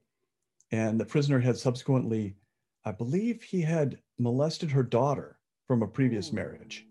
So she was pressing charges to send him back to prison. But until he was back in prison, she more or less needed to date a really big guy who could be her bodyguard. And I only know this motivation because her daughter came to me during the trial and said, I'm really sorry. My mom chose your father because he was the biggest guy who answered her personals ad. Whoa. She was just looking for a bodyguard. And on what was more or less their first date, they took a road trip together. He was leaving his house in the mountains, which he had cleaned up meticulously because he was eventually going to bring her back there. So everything was completely clean and neat. But as he was leaving, a huge boulder dislodged from the hillside, rolled down and blocked his driveway. He almost missed his train to pick her up, but he was able to leverage this boulder off the driveway. And he even made a little sign proclaiming it Kismet Rock. He was going to be the landmark to their new budding relationship. And he put this sign on the boulder. And then he picked her up. And when he took her back to her house at the end of this road trip, her ex-husband was waiting for them. And he shot them both. Oh. And as they were dying in her house, he set fire to the house. Oh, shit. And their bodies were only preserved because they were on the first floor of the house. And a large bed on the second floor fell through, and the unburning mattress covered their bodies. So my father, who had spent that horrible afternoon of his childhood hiding under a bed from a man with a gun who'd killed his mother, ends up shot by a man with a gun under a bed with the woman he's found at the end of his life, who ran a personal ad called Fate, and then not even a boulder blocking his driveway could stop him from having this rendezvous that ended with his death. So the whole perfection of it had an odd comfort to it. And maybe I'm just imposing a kind of inevitability on it, because, I'm a writer, and writers do that. They create a narrative that allows them to, continue living. But there is a kind of level of coincidence there that would shame even E.M. Forster, who was a writer who just, exploited coincidence enormously. And whether it's something I'm inventing or not, it always makes Dad's death seem like an inevitability rather than a horrible, tragic, accident, crime. Whoa, that is a very crazy story. You talked about narrative and how we make narratives that, I think the words you just said were to go on living. Talk about soothing narratives. You collect people's soothing narrative stories. As you relayed it to me in text, it was so foreign to my experience. I want to know more. What are these stories that people put together that soothe them? What is it with the repetition and the sense of trying to exhaust themselves? I thought I was the only one that did this, but ever since I was a small child, in order to fall asleep, I would run typically the same scenario through my mind. And it was usually about some sort of being in a huge fight. And more often than not, I would lose the fight. And that scenario would exhaust me so much that I would fall asleep. And there were studies with Olympic wrestlers and martial artists that show that if they lose a match, their testosterone levels plummet. But if they win a match, their testosterone levels rocket up. And the theory is that if you lose, your testosterone levels fall, so that if you're injured, you will not get into another fight too soon. You will give yourself time to recover. And so it's possible the narrative that I was running in my head was always to end up being beaten in some competition, so that my body chemistry would sort of collapse and I would fall asleep. I never told anybody that story. I never told anybody that. And then one day, another writer in the workshop I was in at the time, the thriller writer Chelsea Kane, she started talking about self-comforting stories that children well into adulthood tell themselves basically the same scenarios as a way of self-comforting, so that they basically lull themselves to sleep through a mental process. And for a lot of people, they're very sexualized stories. That's how they exhaust themselves. And a big faction of people, it's stories where they drive themselves to tears. They think of the most increasingly sad things they can imagine, until the point, on purpose. until they cry themselves to sleep. And Chelsea told me she writes about serial killers. And basically, all of her books are her presenting her self-comforting stories in a kind of, packaged, commodified way. And that's the thing that brings her back to writing them. It's not the fact that this is her profession or people love these books. It's the fact that these books are all Chelsea Cain's self-comforting story that she will be attached to for the rest of her life because it serves her in this really basic functional way. And so that's another kind of universal thing. It's harder to introduce in a party setting because people don't want to talk about something so intimate. But when I can get people to talk about it, it's amazing how people have learned to put themselves to sleep since they were really itty bitty children. That's really interesting. I did not know that people were doing that. When I was little, the only thing I would do is think about the universe. And that was sort of the one recurring thing because I was so freaked out by this notion of an expanding universe and my little head just could not get around that idea. And so I guess I would think about that till I was tired enough and fell asleep. But I never thought of it as like something I was doing to comfort myself or anything like that. That's really interesting. They're just called self-comforting stories, but in fact, they're kind of an emotionally exhausting story. It's about kind of exhausting anxiety in a consistent way. Neurochemical management, like that to me is such a fascinating part of the human experience. The things that people do to deal with trauma, to deal with repeating ideas they can't get out of their head. I had a sleep expert on. I'm so surprised this came from a sleep expert, but I had a sleep expert on, and he was talking about how they're just now really beginning to discover why we dream, and that there's a hypothesis now that has some pretty profound data to back it up, that a huge part of the reason that we dream, obviously memory consolidation, but the more interesting part is that what the phase of rapid eye movement does is strip the memory from the emotion. And what you find, and it's noradrenaline is the chemical that you can track. So most people, when they go to sleep, noradrenaline plummets. They dream in this very low noradrenaline state, which is like the fight or flight chemical. And so they're repeating, going back to your idea of repeating over things and that it loses its power.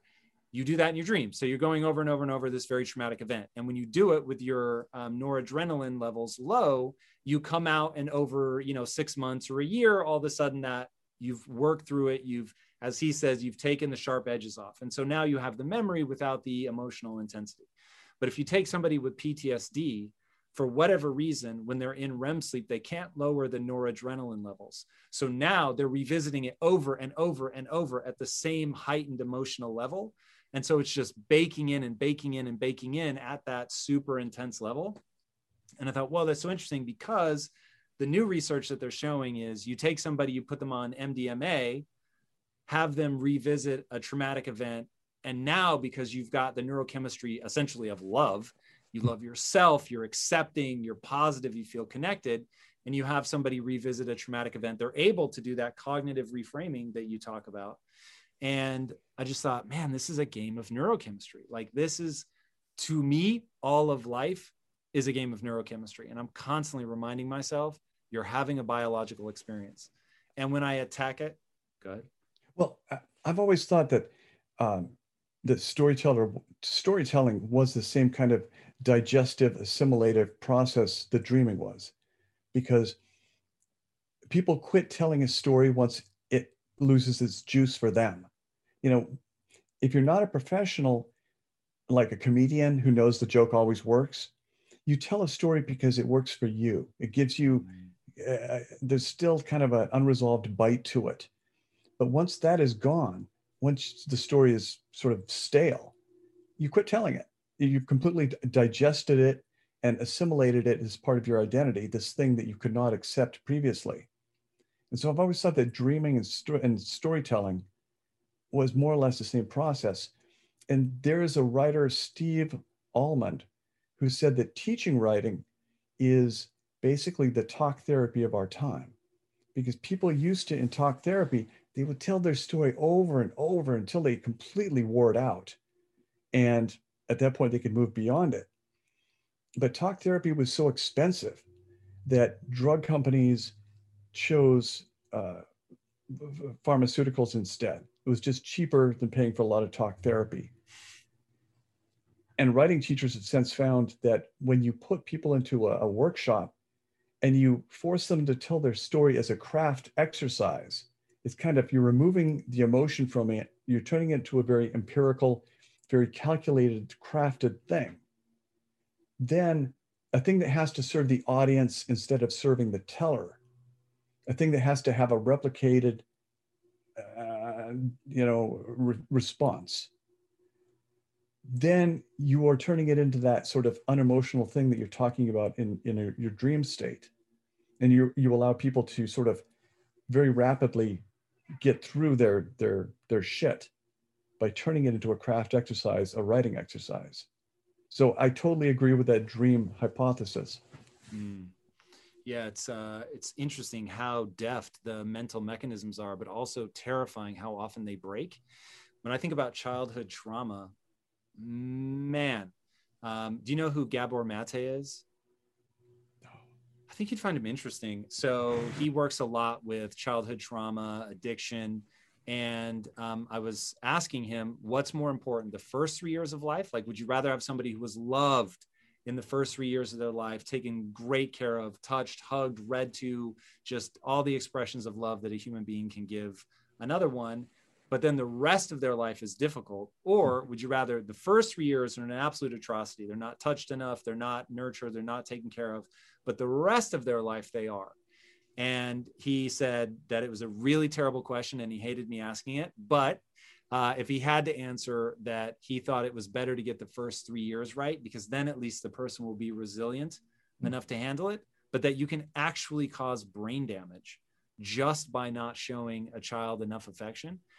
And that is so scary. The way that things will hardwire, and then somebody's life is entirely dictated by that. This is coming back to why I find your writing so powerful is, dude, the number of people that I meet that are trapped in their own mind by something that happened to them, something that they did, whatever, that they're not able to get any sort of cathartic resolution on.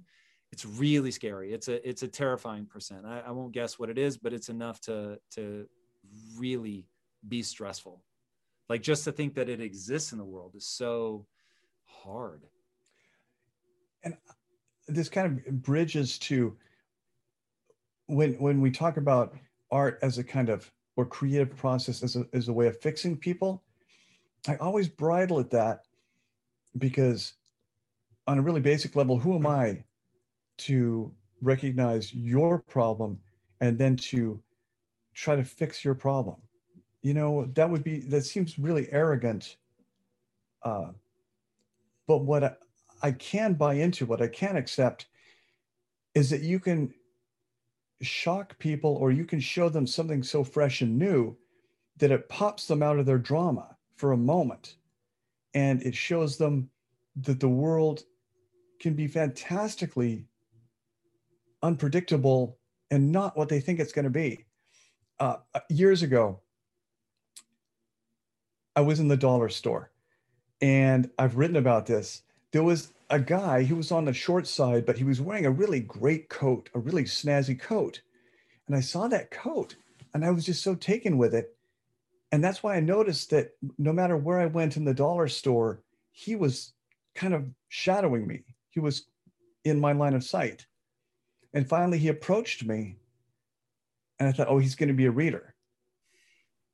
And he said, before I could say anything, before I could do the whole gracious, oh, thank you for reading my work, it's always wonderful to hear, bullshit. He said, a few years ago, you did an event, one of your adult bedtime stories event, and everyone was supposed to come in pajamas. And I bought a ticket, and my brother died that day. Ooh. And I wasn't close to anybody like I was close to my brother. And I was just devastated. and I was in shock. But I still had this ticket, and I was just sleepwalking. You know, I left my brother's funeral, and I came to your event, and I was standing in a line on the sidewalk waiting to come in. And you came down the sidewalk in a bathrobe and pajamas with your arms full of these huge carnival stuffed animals. And you gave me a giant 5-foot stuffed penguin. And he said, in that moment, when you gave me this penguin, it shocked me out of all of my sadness. And I realized that life was worth living, that life would offer me surprises that I could not conceive of, that there would still be things that would surprise and dazzle and delight me. My life wasn't over. Just by the gesture of being given this huge penguin. And I was left speechless in the dollar store. I was just so shocked and moved, really deeply moved. And I think that ideally that's really what I want to do, is just not fix someone, not sort of show them a new, improved way of being, but to show them the whole spectrum of what's possible in existence. That it's not just screwed down to these small options that you've decided on when you were 3 years old. Because when you were 3 years old, something happened and you decided that that's how the world was and that's how you were going to be in relation to the world. I want to show them something that sort of busts open, you know, what they think the world is going to be. And the first time I saw Harold and Maude, that was the feeling. I was dumbfounded. I'd never seen a movie like that. It was so dark and so funny and left me so jazzed at the end. And there've been certain performance pieces I've seen that did the same thing for me. So in lieu of fixing somebody, I always kind of strive to kind of present them with something that is going to make them excited about living. Blah, blah, blah. I love that you cap off like this extraordinarily deep with blah, blah, blah. Dude, that is a great place to end. That is, fuck. I love that. What a great thing to endeavor to do. I think you do it in spades. Where can people connect with you? Your book tours are a sight to behold. I hope that we get back to those ASAP. But where in the meantime can people follow you, engage with you? You know, there's chuckpalahniuk.net is the biggest fan site run by Dennis. God bless Dennis. And I think all of the usual social media. I'm not much of a social media person, but I do like to sort of plug the things I believe in. So, you know, I think I'm on Instagram and Facebook. So, but chuckpalahniuk.net is the main place. Amazing. Well, brother, thank you so much for taking the time. I can say with all sincerity in the world, I am so glad you exist. I am so glad that you put your work out into the world. It is amazing. So again, just grateful to get to spend some time with you. And speaking of things to be grateful for, if you haven't already, be sure to subscribe. And until next time, my friends, be legendary. Take care. Thank you very much.